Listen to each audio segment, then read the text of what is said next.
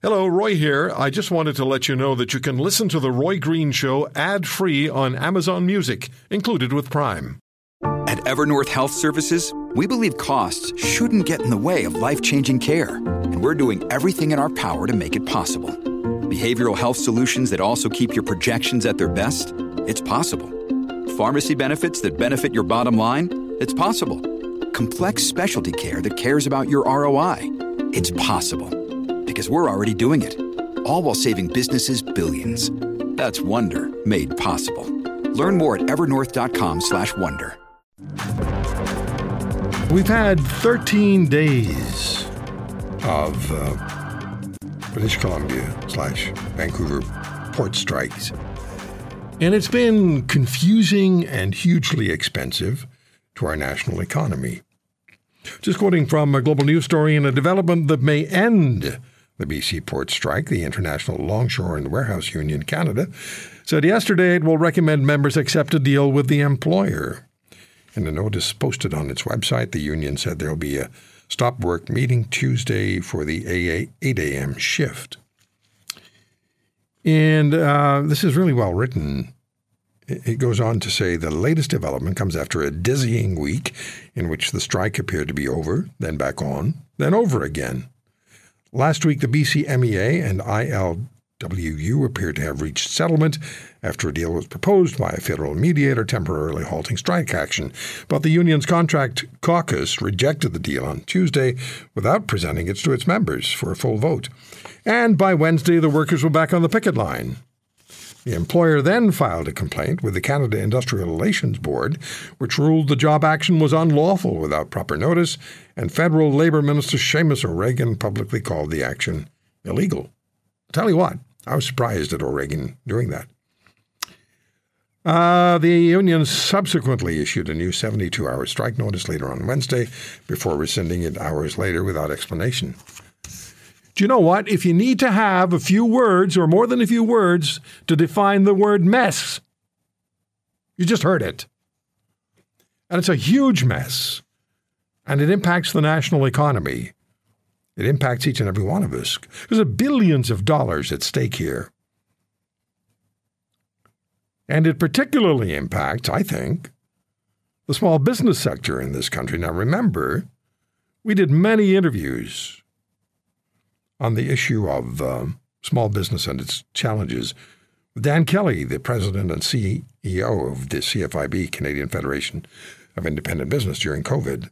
And so many small businesses across the country were struggling dramatically, many of them going under. I don't know how many have actually gone under, but there was great concern.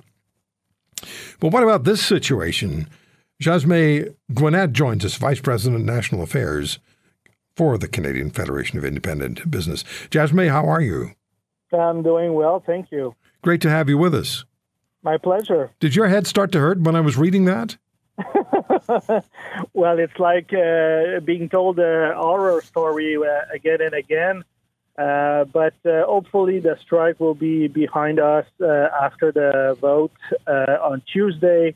And we are going to see maybe longshoremen and other port workers working on clearing the backlog that is a result of the strike. Would you just in a generic sense give us your view of what this has done already to the national economy, and then what's it done to the small business community in Canada? Well, it's hundreds of millions of dollars every day that was not moved through BC ports.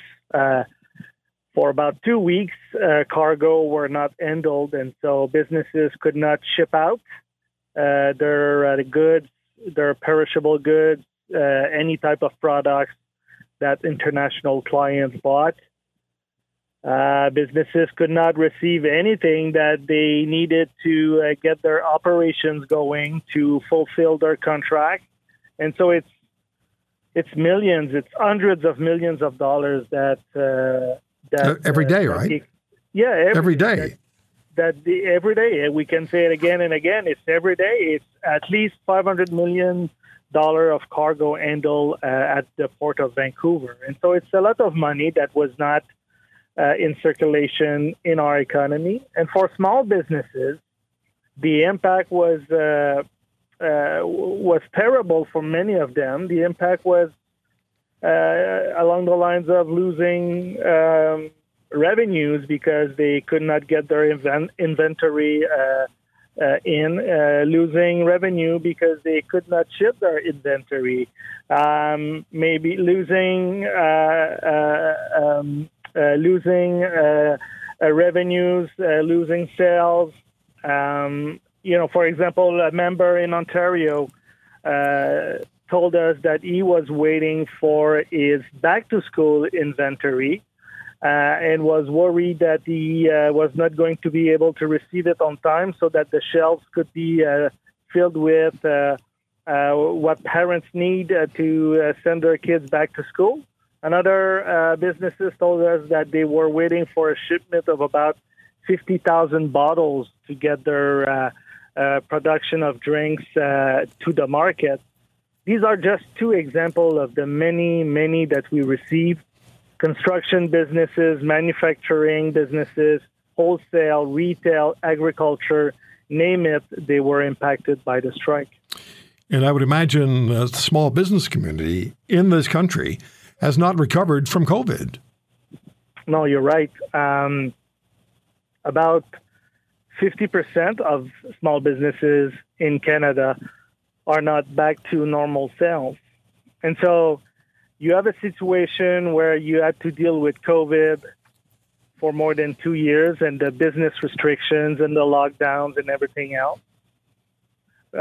Businesses had to deal with rail blockades, 2 strikes at the Port of Montreal, rail strikes and work stoppage, and now the strike at BC ports hit them. And so it has been a rough couple of years. And remember that businesses in Canada will be dealing with months and months of backlog because of the strike at BC ports.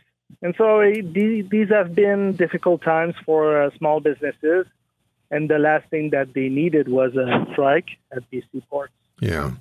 Is it true, somebody said to us, I think it was a week ago or 2 weeks ago, that another strike may be in the offing in Montreal, Port of Montreal? Is that true? Yeah, some people are saying that maybe this fall or next winter there could be another work stoppage at the Port of Montreal.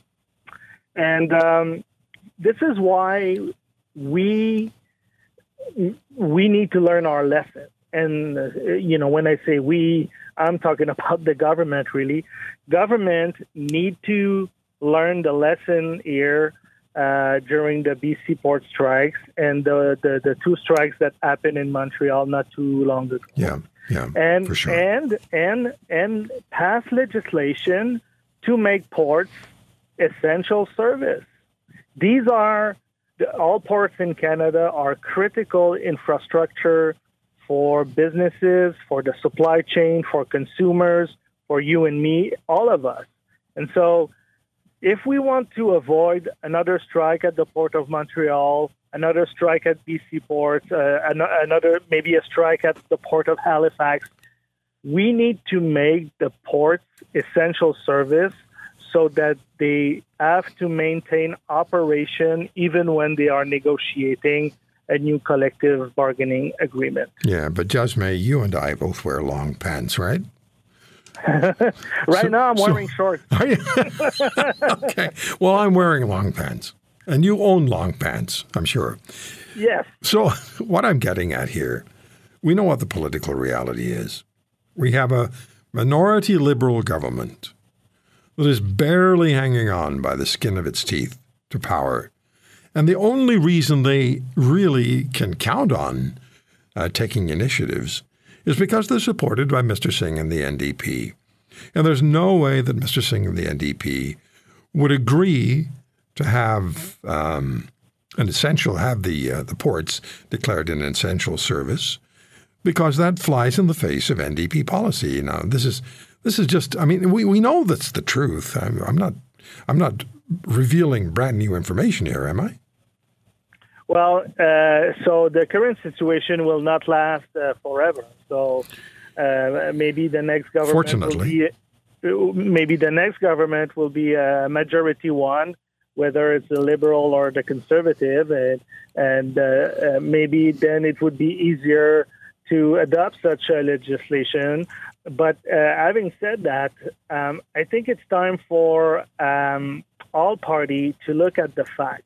Yeah, and do something for the greater good and do something to support Canadian small businesses. And one of the things that they can do is to ensure that goods can be delivered and received throughout negotiations between unions and the employer, and that would be for the greater good of the country. Yeah, you're right. You're right. But it may not happen tomorrow. You're right. There might be some small politics at play, but this is something that we're going to be pushing for because it is the solution moving forward. If you want to hear more, subscribe to The Roy Green Show on Apple Podcasts, Google Podcasts, Spotify, Stitcher, or wherever you find your favorites. And if you like what you hear, leave us a review and tell a friend. I'm Roy Green. Have a great weekend.